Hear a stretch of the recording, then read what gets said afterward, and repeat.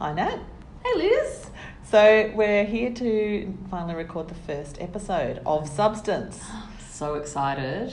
So this is Out of the Bubble, and we're both note takers. So I can see Nat actually has actual proper notes. Yes, I actually have a whole book dedicated to things. I've got a couple of chicken scratches on my page. So I think I'm going to get Nat to start because she looks a lot more prepared than me. Oh, it's all a roost. It's just all like smoke and mirrors. Oh, look, knowing that we were going to get together, there's just been so much amazing stuff going on, and it's almost been too hard to pick and share some of the things that I've seen. The first thing that I wanted to share with you was the Australian Ballet's performance of Verve. I went and saw that a few weeks ago. I took my mum for Mother's Day, which was really quite special. And it was amazing. It was 3 sets and beautiful, but my absolute favourite one was the second one. It had this most beautiful music. I can't promise I'm going to pronounce his name correctly, but it was Ludovico Einaudi, Italian. Really it was so moving, and the whole choreography. So this amazing. This is modern It's ballet, all modern dance, it was Australian ballet. But it was just breathtakingly beautiful. And the person who did the costume design and the choreography is a woman called Alice Topp, and it was just blew my mind. So it's I love ballet, and I just saw Giselle. How was that? Was it very a couple of weeks ago? traditional? It's very traditional, and the production. It was a very traditional production, including even the curtain that comes down has the old Giselle embroidered on it and lifts up, and very kind of autumnal coloured costumes, but extraordinary dancing. And the principal female dancer, was just a tiny person, but just technically flawless, just extraordinary. So I loved it, just beautiful. I think it's still running in Sydney. Yeah, it is actually, and I do love ballet. So just 2 things. So for those of you listening in, I'm 6'1", and I've been so for quite some time, and I've always wanted to be a ballet dancer. You're out, baby. Yeah. By the time I was 14, it was like, yeah, done. But it always inspires me how athletic yet graceful and strong they are, and how they just move. It's just incredibly elegant. Yeah, and I think with any form of dance, I think there's always one dancer that just captures your eye and is just mesmerising. Yes. And that applies to the the 8-year-old ballet concert. There's always just a standout talent. And I don't know what it is. It's like watching Fred Astaire in a movie. I mean, they just seem to defy physics. Oh, it's so true, and that's why I do love dance. So yeah, okay. Wonderful, beautiful. Wow, we've both got a ballet in. We did. Okay, very comprehensive. Right, moving on. Well, I have to tell you, the next thing I wanted to share with you was I went last week on Friday night to the opening of Bill Henson's photographic exhibition. Not to be confused with, as I was explaining to a friend of mine that day, that I was going to see the Jim Henson exhibition. And they looked at me and said, "Oh, were you doing something with the Muppets?" And I was like, "Oh, no, not the Muppets, the photographer." "Oh, you mean Bill Henson?" It was a little embarrassing. It's at the Rosalind Oxley Gallery in Paddington, and it is unbelievable. Okay. It is so breathtaking. He has 3 key themes of architecture, nature, and humans and people. Okay. And the way it's curated is that the 3 themes are actually interspersed with each other, but they're all very similar in that they have a dark background, and the images are almost protruding out of the photograph, and it looks painted almost, but it's all photography. It's quite remarkable. So it's that sort of outer worldly look. I don't know much about his stuff, yes, but that's the impression I have, that it does sort of incredibly sit somewhere between very haunting, and photography. Very, very moving, and almost ethereal. So it was really quite remarkable, and yeah, definitely one for the kids. I would definitely really? I'm planning on going back with my kids. Okay. It was amazing. Good. What about take you? the kids out of the bubble. Yes. Well, my out and about culture was probably a little less highbrow. We were in Canberra, so my kids love Questacon. Oh, love Questacon. That's where we. Did you put your hand on the thing that makes your hair go? Well, I checked my heart rate. There's also this great thing in there's like a fun play area at the end, and there's some buttons where you can step on them and make bodily functions. There's a couple of really great fart noises in there. So I know we're trying to keep the level highbrow, but that just made my visit brilliant and hilarious. That is so funny. That It's reminds worth me. it Actually, when we went to Mona, remember there was that machine, the yes, making machine? Yeah, so then we'll just call it all art, right? And it made all the sounds. I can't remember if there was a smell or not, but that was. I think there is. I think I've never sat there long weird. enough to get to the end of the Yeah, production. it was all a bit weird. But Quest, all jokes aside, QuestCon is fantastic, and it's Yeah. and we have been quite a few times in recent months. Weirdly, Wow. my kids I really can't love remember Canberra. the last time I went to Canberra. Well, and it's just always a bit different. They've usually got a different exhibition on, and it's just a really amazing place where adults and kids alike are equally engaged. Oh, that's and, important. That's That's what we're trying to do here. Exactly. So I mean, that's it's not so far out of the driving bubble if you're in No. Sydney, but QuestCon is awesome. Awesome. Well, I definitely think I might need to put that one on the radar for my Yes, kids. yeah. And luckily we spent so much time there we didn't have to go to the Mint. Not that I've been to the Mint, so I don't want to malign the Mint. Perhaps it's great, but I went there when I was in Year 6 for the obligatory Year 6 Canberra trip. that was crossed off the list. Thank God. That's hilarious.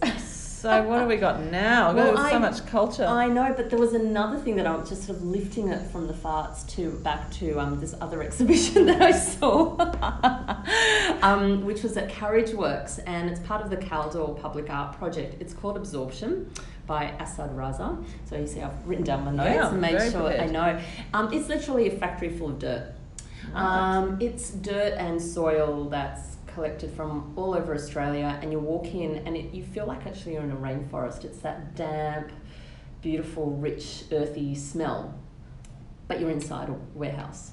Okay. And there's all these interactive art installations where you put headphones in to listen to the soil, or there's a guy who's got cameras on a certain area, and then there's a speaker, and he can see you doing things, so he starts talking to you, but he's also reciting poetry as well. Wow. I okay. know, it's a bit trippy, it's a little bit out there, but I went there with my son, and he loved it because you're actually actively encouraged to play with the dirt, to rake it, to shovel it, to move it around, to make patterns, and then they even give you a paper bag to take dirt home with you. Wow. Which we've now put in our community garden down the road. And so is it, when you say it's dirt from all over Australia, so there's red dirt?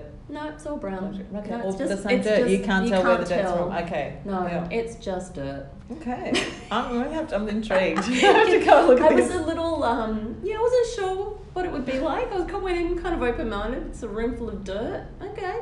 But it was incredibly overpowering, and it was almost, just really just wet, moist, kind of weird just experience. Right, okay. I know, it was odd, but amazing. And that's Odd but amazing. Okay. I know, and that's why I love taking my son, because when was the last time you went into a room full of dirt inside? Yeah, and so how did he enjoy it? Was it he went interesting? straight for a shovel and a rake Oh, and okay, so started it's the playing as if he physical was at stuff. the beach and just playing Okay, around so that's with fine. it. They can do all that. Yes, and they're Okay. actively encouraged to do that. Meanwhile, I kind of went straight for the headphones to listen to the soil talking, Right. which I'll be completely honest with you, I wasn't quite sure what I was listening to. It wasn't Okay. saying, "Help me." Was it? Get that child away from me. Put me back in the earth. Okay, so that's Yeah, okay, so that's on intriguing. for a while, Okay. and I would highly All right, recommend it's going. not so and- far to No. go. So You can make a day and go to the Carriage Works, to the food markets on a Saturday okay, morning that's and good go to hear. check out some dirt while you're there. Yeah, right, it's on the list. But Liz, you're an avid book reader. That's am. actually one of the ways we connected Yes, as friends. that's so I'm true. sure you've read about, I don't know, 1 million books in the last 24 hours. So Okay, so I do have a bit of a problem with my books in that as soon as I read them, I often forget them. So I'm going to have to be a little bit more prepared. But I will tell you, I'm reading Andrew Sean Greer's book, Oh, yeah. Less, the Oh, Pulitzer Prize-winning book. borrow that one from you. 'cause Yeah, it was so- written up in the Sydney Morning Herald a few weeks ago. Yeah, no, it's funny. Amazing. I've walked past it a few times in airports and bookshops, and for some reason it didn't. I think the word less. I thought it was some sort of self-help. Like this Minimise joy. I thought it was that sort of genre. And then I heard him on the Sydney Writers Festival. Had an interview with him that was on ABC Mhm. Conversations with Sarah Konofsky, and he was just so entertaining as a interview subject, hilariously funny, and he just had a just the best coming out story I've ever heard. And he talks about he came out as gay to his parents, and then shortly after his mum hopped in the car and said, I think I might be gay too. Oh. So she ended up coming out sort of in his wake after he kind of That's amazing. softened the way for the rest of the family. So it was just, anyway, that aside, I thought, well, I have to read this book now because he was just such an entertaining Because it's like a gay speaker. love story as well. Yes, exactly. And so I wouldn't normally pick up a Pulitzer Prize winner. I'd pick up a Booker, but not a Pulitzer for some reason, because I might think it was a bit too dense and. Come on, Liz. But it's You're smart so enough it's for a quite it's one of those books the plot is fairly loose and free flowing. So there's a lot of kind of, he's looking back on his past, and there's a broken heart involved, and you know, he's sort of heading towards middle age. I think he's about my age actually in the book, so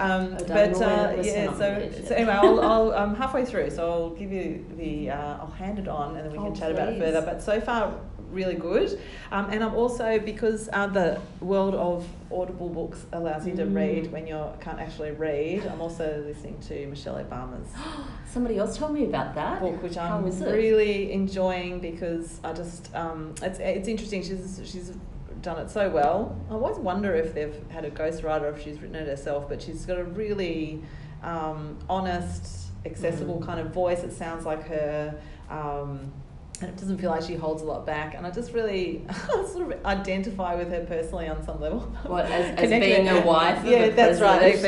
No, but because she has this kind of journey from kind of doing, well, she came out of quite not poverty, but you know, she had to really work hard, and had a few lucky breaks to get to Princeton, but sort of broke out of her, I guess, demographic, but then goes on to do law, and then feels sort of unfulfilled along the way. So I was just kind of interested in that. Okay. You know, having done law, and thought, this okay. is actually quite boring, but enjoying the practical life that can follow that. Yes. Anyway, so I mean, that was just a little personal aside, but I just, really worth listening to, and because on Audible it's in her own voice, so it's lovely to hear them so speaking. she reads it. Yeah. So I love it. amazing. It's like having a personal conversation with Michelle in your car as you. Oh, you're on first name basis now? Yeah, we are, of course. Mish? Yeah, Mish. Mish. G'day, Mish. So that's my reading for you, Wow, and I'm okay. looking at your page. I've got Marcus two. Isaac, Yeah, so would be interesting I'm to chat about. halfway through Bridge of Clay. I loved The Book Thief, absolutely loved it, and this is a completely different type of book. This is set in Australia. It's about brothers and a father who abandon them, and one of the brothers goes back to rebuild the bridge of their relationship. Like you, I'm interspersed with other books, but I'm halfway through that, and it's a great story. The characters are really brilliantly written, and although it's very male, so normally I don't pick up books that have purely male characters. Like, I think there's one female character, and without giving much away, I mean, it happens right at the beginning, but the mum dies basically, so there's no twist turner there, but it is very interesting, and it's so well written, and everything that he's written I've absolutely loved, so I'm really enjoying that. Okay, well that's interesting, because I started it and then put it down because I think that Book Thief is one of my favourite books of all time. But it's too different. Like, it's so you different. Can't actually even compare them. No, you cannot compare them. And so I think that I was just a little bit brokenhearted and put down Bridge of Clay. So I haven't abandoned it altogether, but I've moved on to something else, I think. I reckon you'll come back to it. Like, it's a paradigm thing. Like, sometimes you need to be in the right frame of mind or mood to read a certain book. And I went into it and am into it still knowing it's a totally different book. Like, don't even... It could be a different author even. It feels so different. Exactly. The narrative and the voice and the tone of the characters is, just completely different. But the other book that I've just finished reading, and it was a bit of I'm not usually big on deadlines with my books, but this one was, because I went to the Sydney Writers' Festival, and as a personal highlight for me to hear Behrouz Booshani, who's the Kurdish journalist who's in Manus. Right. And he was beamed in via Skype. Oh my God. And the book is written by text message or something. Yeah, via WhatsApp. Yeah, and his translator was there, Omid Tofikian. I hope I pronounced his name right, no disrespect. But it was one of those moments in your life that I knew I had to be at the Sydney Writers' Festival to bear witness to something that is so horrendous in our current world of Australia. And it's incredibly shameful that this is something that is happening right now.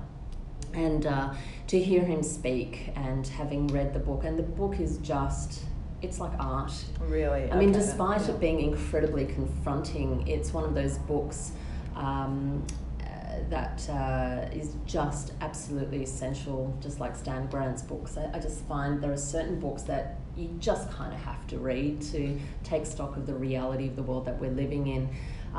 But the book's called No Friend But the Mountains, and it's poetic, it's magnificent, despite the horror of what you're reading. It's almost incongruous what you're reading, but somehow allows you to read it a bit more because you're not cringing as much.